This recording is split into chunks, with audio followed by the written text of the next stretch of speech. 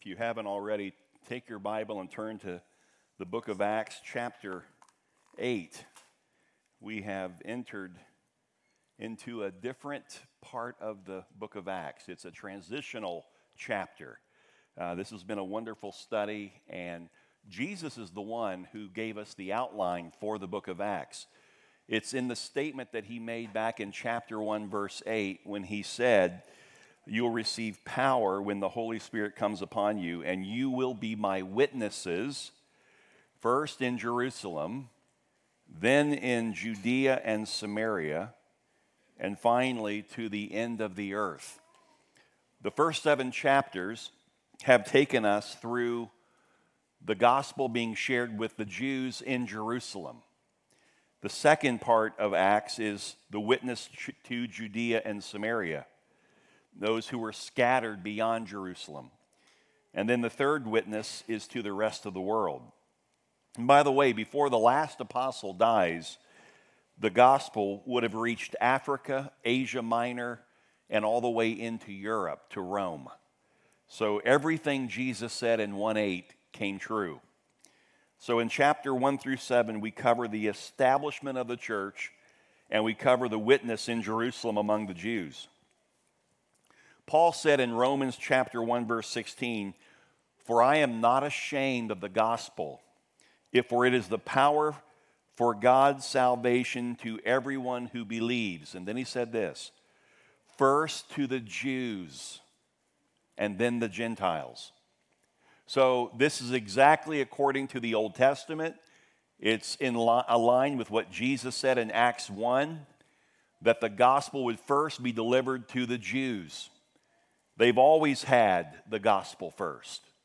They've had the entire narrative of God's redemptive story from the very beginning first.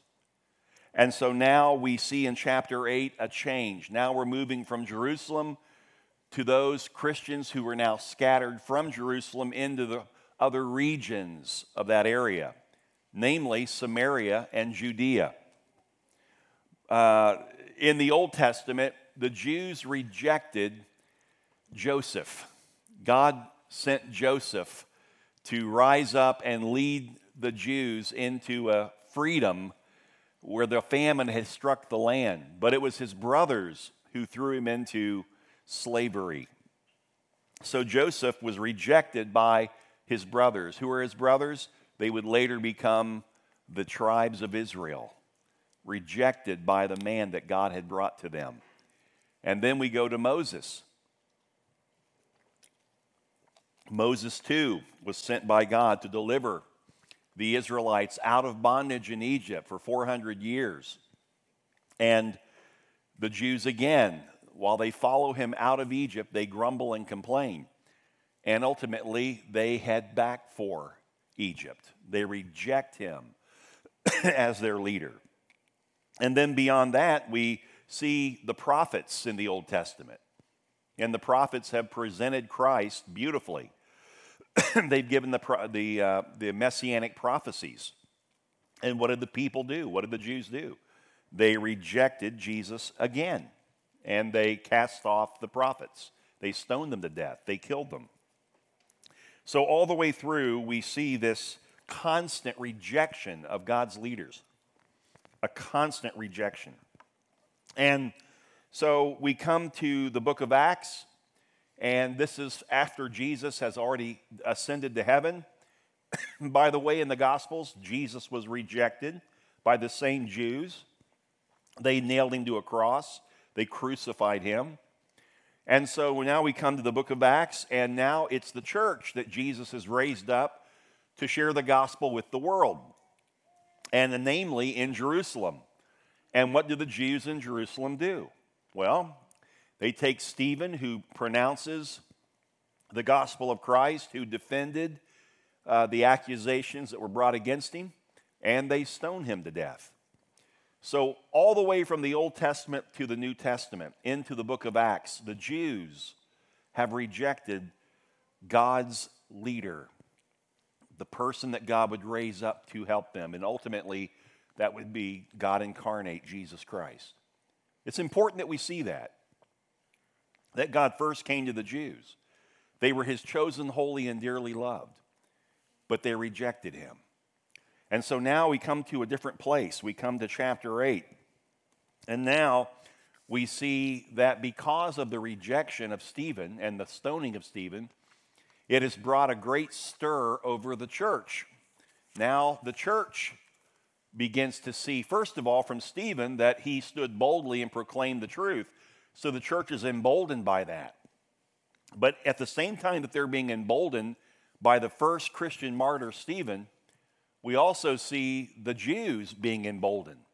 Just as they stoned Stephen to death, now they feel emboldened to go after all the Christians. It's interesting. It's not just Stephen that they're after. It's not just Jesus that they were after. It's all who represent Jesus. And so that's what we see here. And then we come to verse 1. It says, "And Saul approved of the stoning of Stephen." He approved of his execution. "And there arose on that day a great persecution against the church in Jerusalem, and they were all scattered throughout all the regions of Judea and Samaria except the apostles." So let's break this down if we can. I want to talk to you for a moment about Saul. It says Saul approved of Stephen's execution. Some people are reluctant persecutors. They persecute, but they also have this sense or a feeling of guilt or shame for what they did. That's not Saul. Saul gladly, as a zealot, persecuted Christians. In Philippians chapter 3, verse 6, Paul, speaking of his earlier life, said, "As to zeal, a persecutor of the church." Saul's supervision over the execution of Stephen was just one example of his persecution. Some believe Saul changed his name after he was saved on the road to Damascus. That's not true. Saul was always his Hebrew name, but he was also of Rome. He had a dual citizenship.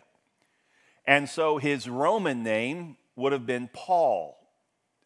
So this idea that somehow the change happened because of his conversion is not true. It's just that when he was in Jerusalem, he was known by his Hebrew name Saul. And then when God changed him on the road to Damascus, he was now going into the pagan world, the Gentile world, and he was using his name Paul, interestingly. And so we see that Saul is this passionate persecutor of Christians. At the same time, we have these passionate witnesses of Jesus Christ in believers. And this is the butting of the heads. And all of this is the work of God. In 1 Corinthians 15:9, Paul said, "For I am the least of the apostles, unworthy to be called an apostle because I persecuted the church of God." So now after he gets saved, he resents and he regrets what he did.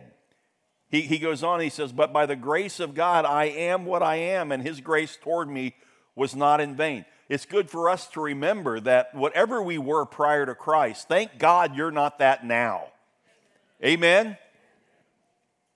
On the contrary, Paul said, "I worked harder than any of them, though it was not I, but the grace of God that is with me."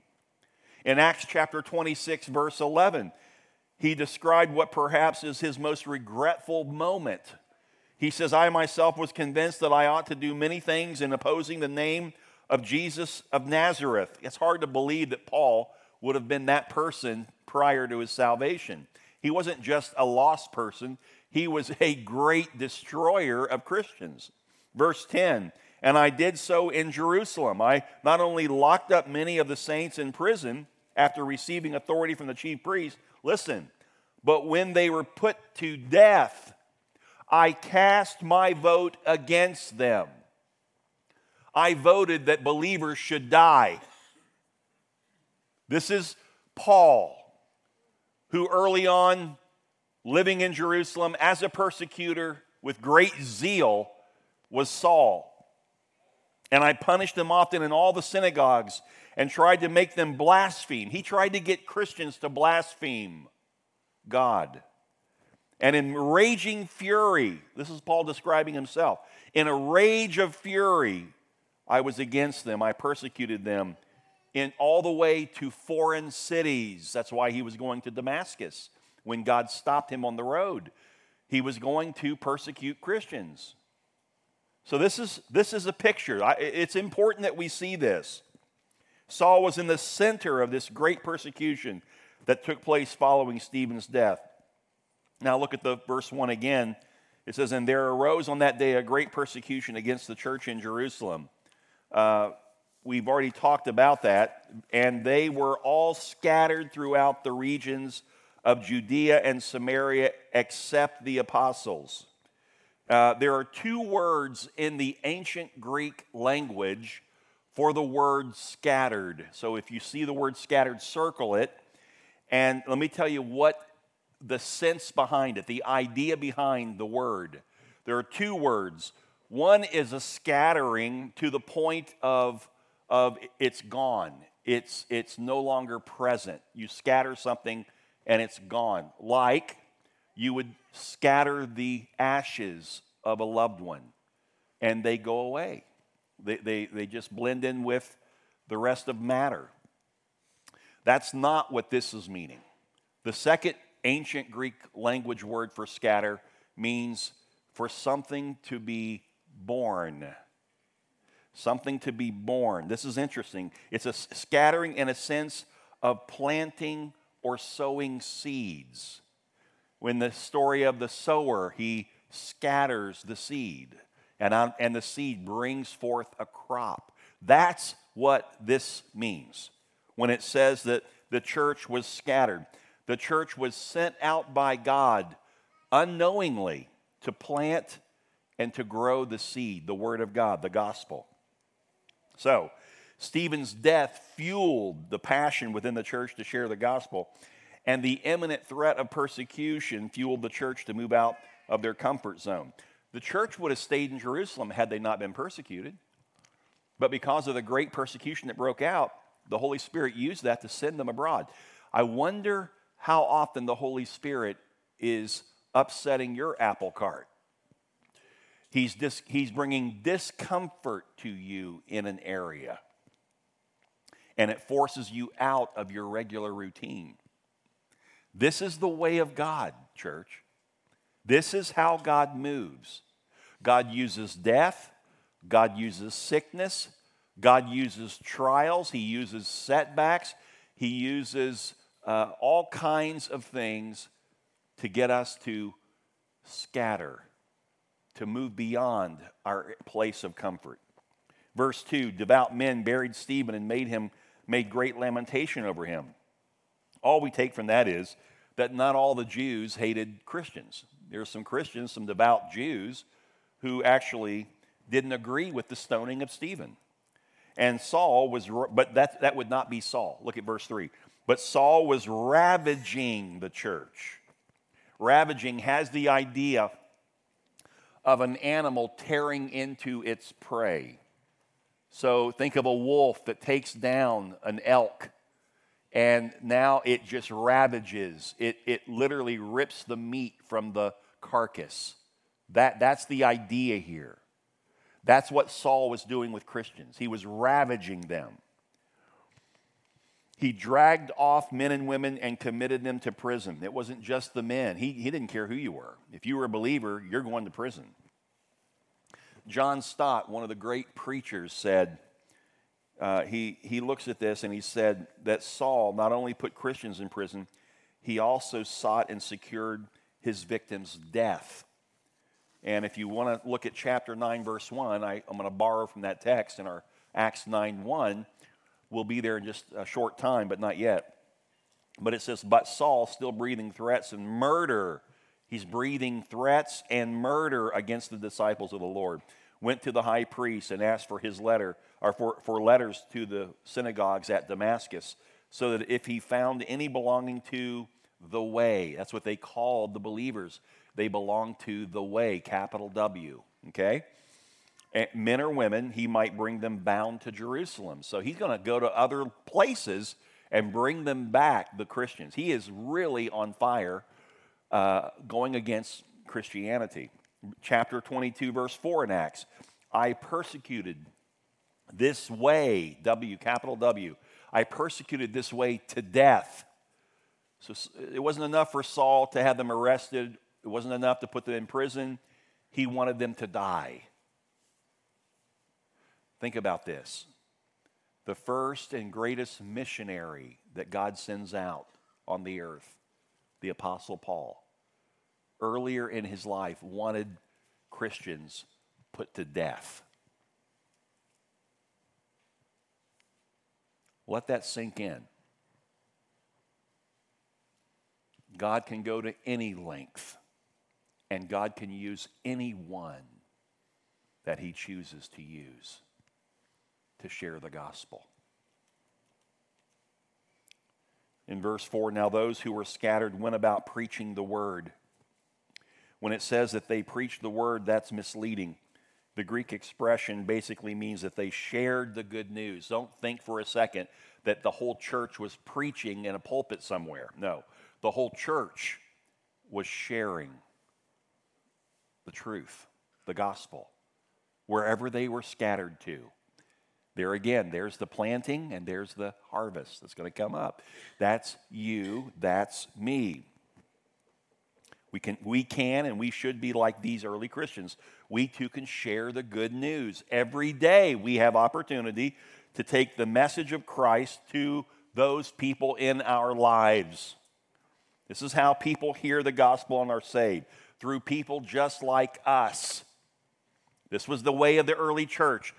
The Christians were scattered and they shared the gospel and people got saved. That ought to be the message of Vero Bible Fellowship.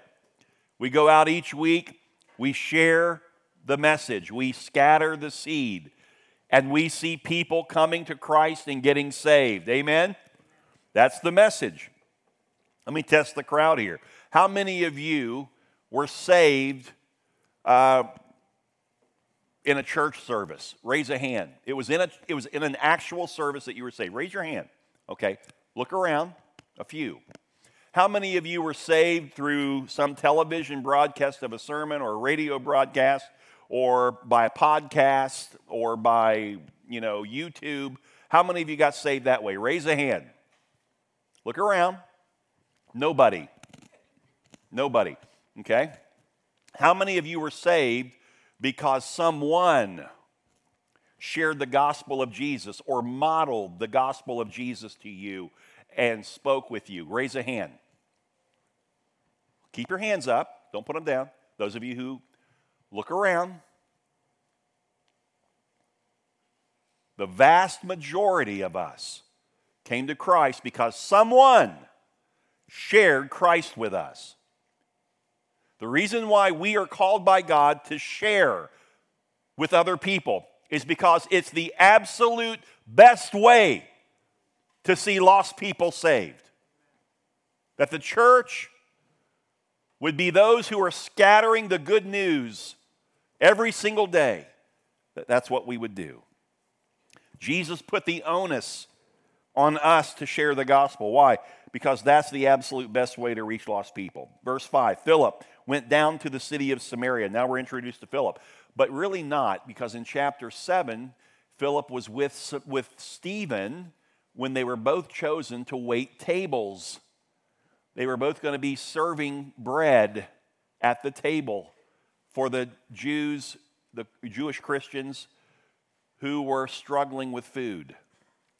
This was his beginning, just like Stephen. He was a table waiter. Interestingly enough, that's what I did when I was in college. I waited tables. I learned so much waiting tables because, number one, I love people. So I got to know people quite well. And I worked in nice restaurants up in the Indianapolis area. And I had men who would come, oh yeah, there's one of our young guys, he's Indianapolis, yeah. And I remember guys and gals would bring their clients into this restaurant to have a meal. And I got to be so good at what I was doing that I knew them by name. I'd speak to them by name. I wouldn't ask them what they want to drink. I would show up with the drink for them. And it made them look good in front of their clients. And I did it for the wrong reason. They tipped me well. And then I went from being a waiter to a bartender. In order to work in another restaurant as a waiter, you had to learn how to work the bar. And I ended up working the bar from 3 to 6 every afternoon, from 3 to 6, the happy hour. I was at the bar by myself. And all the city councilmen, the mayor would come in. I knew what Mayor Rock wanted. A double Smirnoff on the rocks right there for that man. That's what he wanted. And here I am serving not only bread, but I'm serving spirits. The wrong spirit. Because the Holy Spirit really hadn't grabbed hold of me yet. That was my beginning. You have a story. Your beginning is just as important, if not more important. Where you were and what God had to rescue you from and how God transformed you. And now He's given you the responsibility as the church to spread the seed, to share the gospel with people. Every one of you. Oh, how selfish it would be to see all these hands in the room go up when there was someone who took time to share with us, and then we would never share with anybody else. That's so self-centered. That's so wrong. God's looking to us. Philip was one of those that God called to go beyond serving tables. Philip was filled with the Holy Spirit. The Bible says that he was filled with the Spirit, he had wisdom, and he had a good reputation. Those were the 3 qualifications to serve at the table of the Lord. And that's what he did. So, like Stephen, Philip was one of the men chosen. And the Jews had rejected the gospel, and now we see God extending the offer of salvation to the Gentiles. And this is where Stephen fits into the picture. He goes to the scripture here says, to Samaria. So let's talk for a second about Samaria and Samaritans, okay? 600 years earlier, Samaria was the capital city of the northern kingdom of Israel. If you remember, Rehoboam, the king in the Old Testament, under his leadership, the kingdom of Israel was divided. You had the southern kingdom, Judah, and you had the northern kingdom, which was called Israel. The capital was Samaria. There was a tremendous amount of wealth in Samaria. But when God brought down the evil northern kingdom, and He also ultimately brought down the southern kingdom because both had turned away from God, but because the northern kingdom had committed such apostasy and had gotten caught up in idol worship and everything else, He brought the Assyrians in to actually haul off all the wealthy people of notoriety in Samaria. And all the middle and upper class were hauled away. They were exported out of their homeland into the Gentile world. They literally wanted to take away their identity. The only ones left were the poor Jews in Samaria. And then not only did they export the wealthy and the middle class, they imported pagans. The pagans lived in Samaria with the remaining Jews. And after a period of time, they intermingled. They married one another. Don't believe, it was not a far cry for that to happen because Israel, the northern kingdom, had already fallen into apostasy. So it's just, God said, you want to sin? Okay, I'll let you sin. And He imported pagans in there that they would sleep with, marry, and have children. And now they're watered down. Well, the southern kingdom, which was Judah, which the capital being Jerusalem, now in this day with Philip and Jesus walking on the earth before Philip, the Jews hated the Samaritans. Why? Because they're a bunch of half-breeds. They're not real Jews. And there's this great prejudice between Samaritans and Jews. If you remember, in Jesus' day, He traveled from Galilee to Jerusalem by way of Samaria. And as He was passing through with his eyes, the Bible says, set on Jerusalem. They were passing through Samaria, and it was getting late in the evening. They needed a place to rest for the night, so he sent James and John, the brothers who were disciples, James and John, ahead of them to prepare at a village, a place where they could sleep. When they arrived, the people rejected them, would not receive them. And it says, because they had their eyes set on Jerusalem. You're not staying here because you want to stay with us. You're on your way to Jerusalem. They're our arch enemies. And so even the hatred for the Jews in Samaria was real. They would not receive them. They come back to Jesus, James and John, said, hey, they won't receive us. Lord, send down fire on them right now. Kill them all. Wipe them out. That's how much the hatred existed between the Jews and the Samaritans. It was real. But this is where God sent Philip, right smack dab into the epicenter of racism.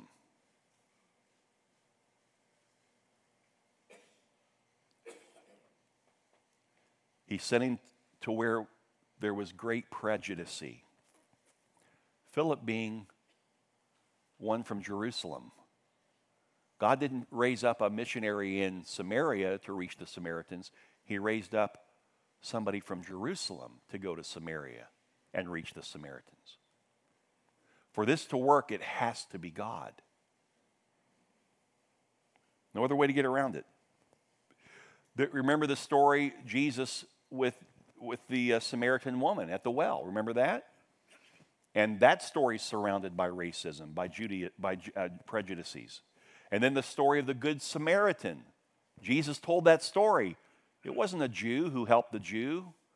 It was a Samaritan who helped. Jesus is fighting against the racism. I pray that the same would be said of our day. I mean, oh, how our world needs the gospel of Jesus Christ.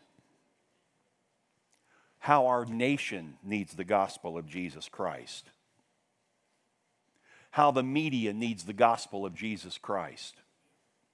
How politicians need the gospel of Jesus Christ.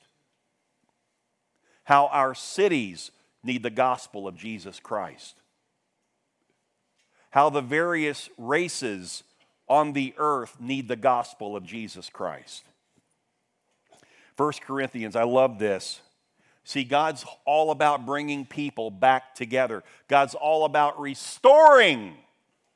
Doesn't matter what the past says. Doesn't matter how bad it was. Doesn't matter what others did to you or what you did to others.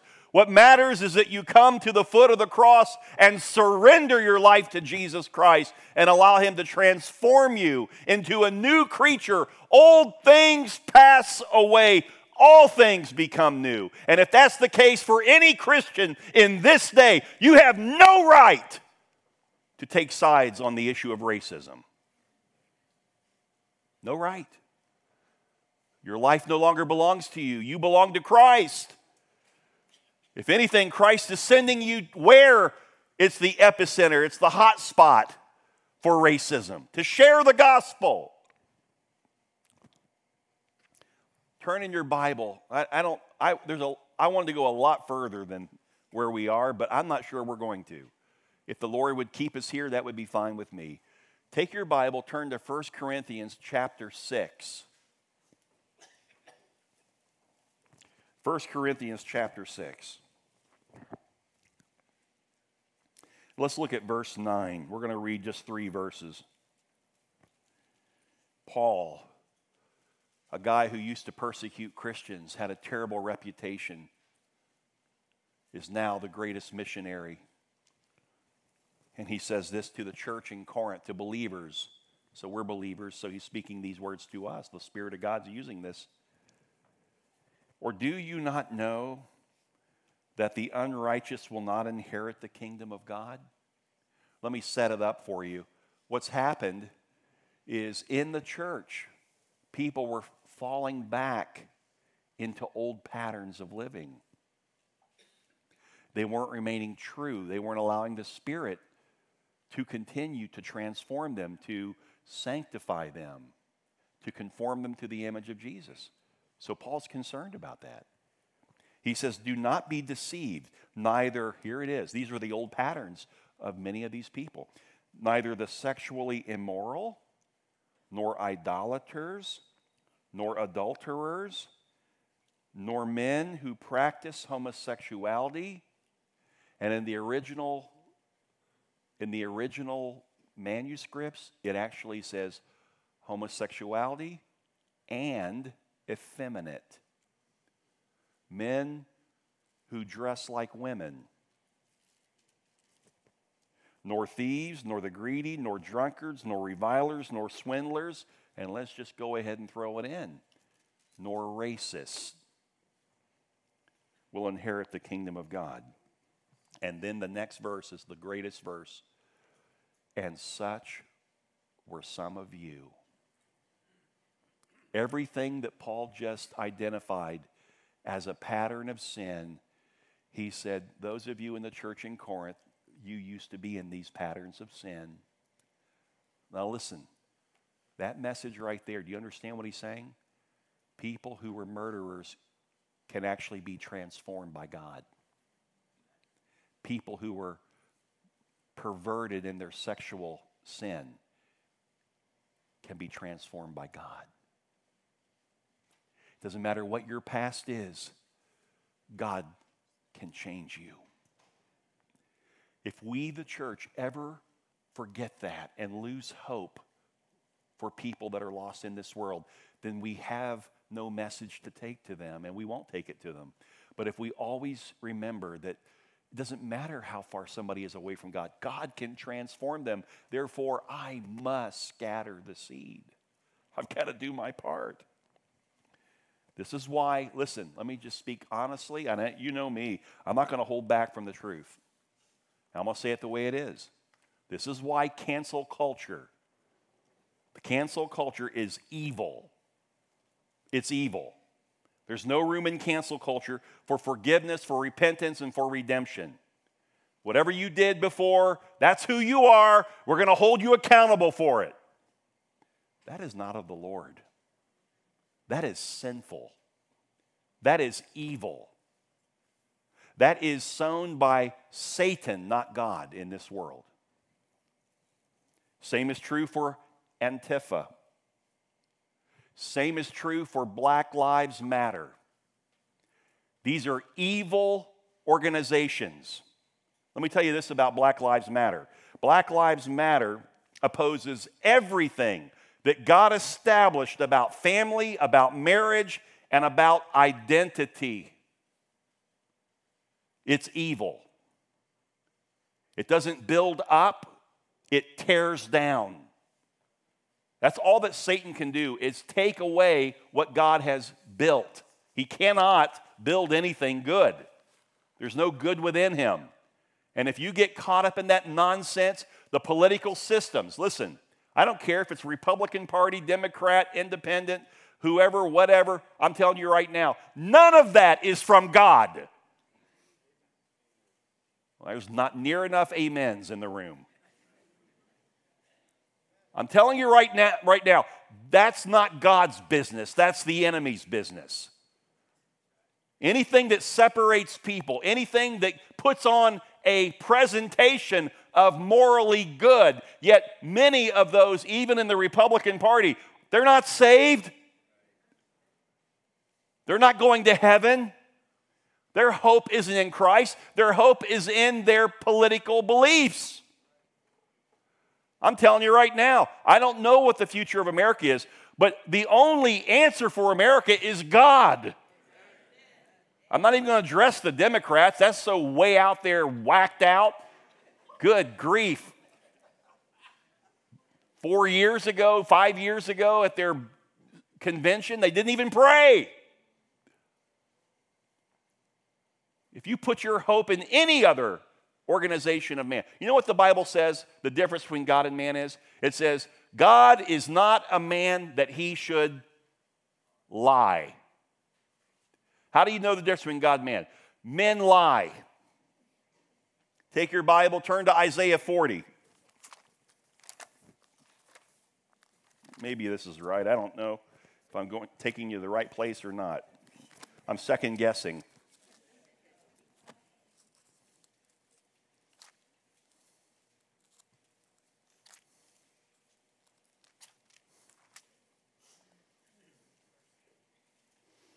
Like I said, turn to Psalms 40. No, I'm just... All right, let me just read the verse. Isn't that something? You know the verse, but you don't know where it's found. That's terrible. Okay, the scripture says, blessed is the man who doesn't lapse into falsehood. He doesn't put his hope in man. How are you blessed? When you don't hope in man or man's systems or man's ways. You put your hope in God, period. And that's what the gospel does. The gospel doesn't start with man. The gospel starts with God. The gospel is not about man being good enough to earn his place in heaven. The gospel is about God seeing man in his state of lostness with no hope and God coming down and reaching man. The gospel is not about holding on to the past. The gospel is about giving everybody a future. So he goes to Samaria, of all places. And this is amazing to me. He goes there, verse 6, and the crowds with one accord paid attention to what was being said by Philip in Samaria when they heard him and saw the signs that he did. For unclean spirits, crying out with a loud voice, came out of the many who had them, and many who were paralyzed or lame were healed. So there was much joy in that city. Philip came presenting the gospel with signs and wonders, following as an impressive confirmation. Let me tell you, they needed signs and wonders.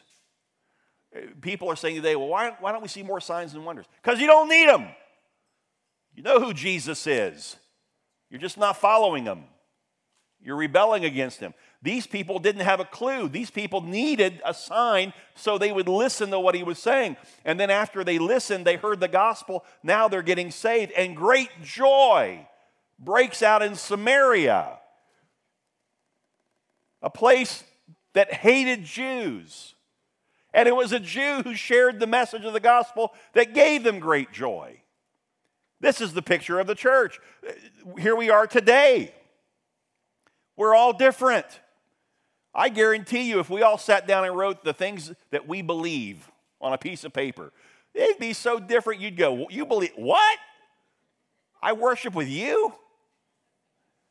If we all wrote down our background, what kind of culture we were raised in.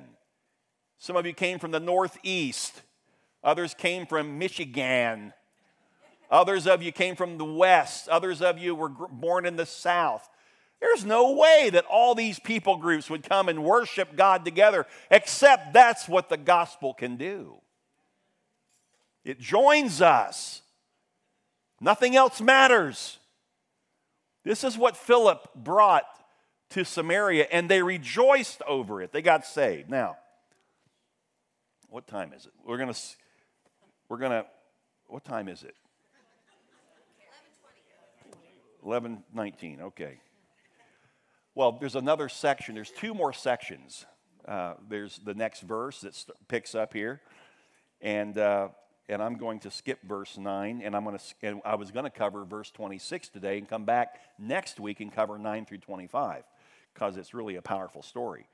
But I think what we'll do is this week, or we'll come to a close. Next week, we'll cover verses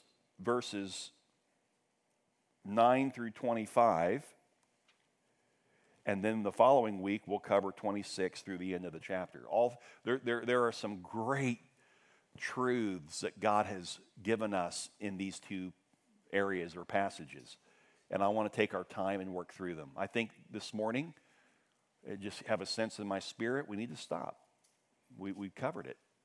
God's put enough on our plate that we need to think about it now. You know, it's one thing to have your plate filled with food. It's another thing to devour the food. It's another thing to chew your food. Some people inhale, others chew before they swallow. And I'm asking you today to chew on what the Spirit of God has spoken to you. And it might not have been anything I said, This message is not about what I said, it's about the text. It's about how the Holy Spirit is speaking to you by this text today. Are you sharing the seed? Are you being faithful to the call of Christ? Are you using excuse for your past as why you can't? You have no excuse. Are you caught up in taking sides on these social issues that have a foundation in evil? Don't do it. Don't fall into that trap. I'm going to tell you right now, I don't think there should ever be a white church, and I don't think there should ever be an Asian church, and I don't think there should ever be a black church.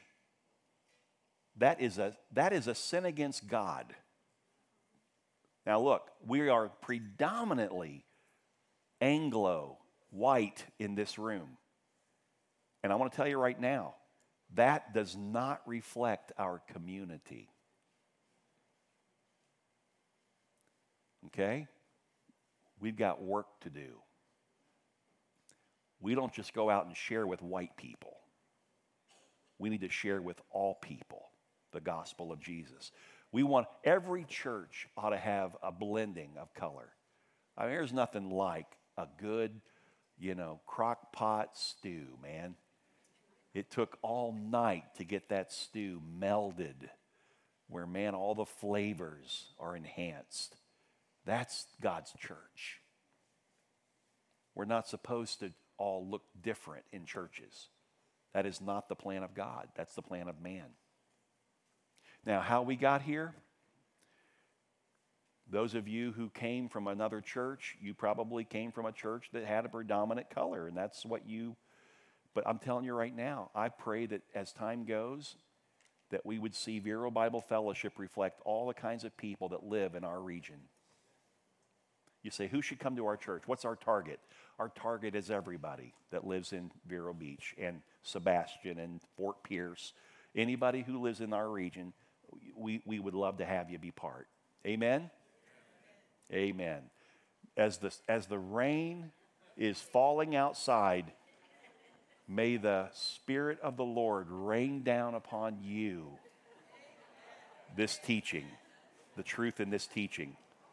And that this week you would see a deluge of change and transformation in your life.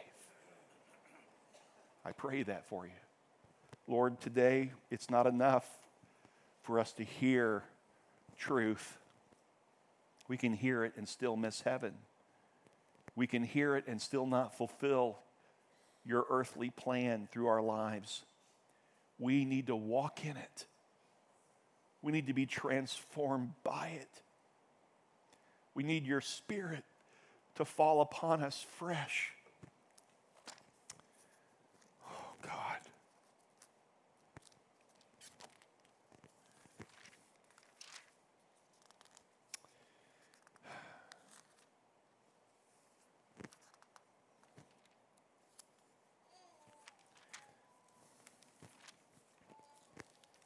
I want to read you something.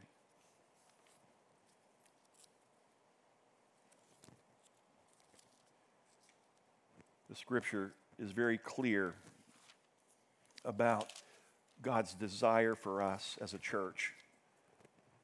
This is the prayer of the prophet Hosea for the people. Come, let us, I can't even see it. Hang on a second. Wipe my eyes.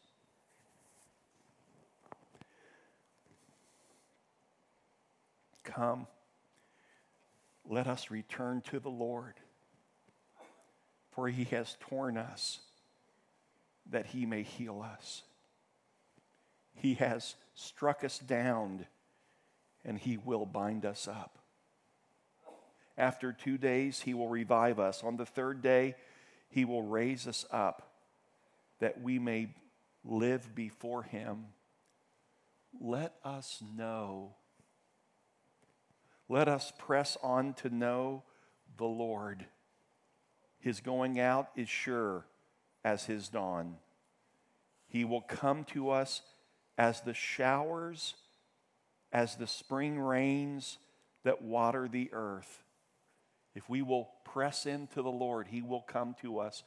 His Holy Spirit will equip us, will empower us to be witnesses. That's what we pray as a church.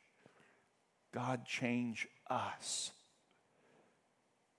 We take our eyes off of those around us. We take our eyes off of our nation, off of the government, off of various people groups. And we say, Lord, change us. Come to us like the spring rain waters the earth. Change us so that we are vessels that can be used to bring forth a harvest of the gospel. In Jesus' name, amen. I didn't say it in the message, but one of the reasons why Philip had such success in Samaria was because before Philip, Jesus went to Samaria and shared the seed. Philip went and brought forth the harvest. Wherever you go this week, know this: God's gone before you. He is preparing for you a way to talk to people, and He's preparing people in your path to receive the message. Be faithful to share it. Amen? God bless you. Have a good day in the Lord.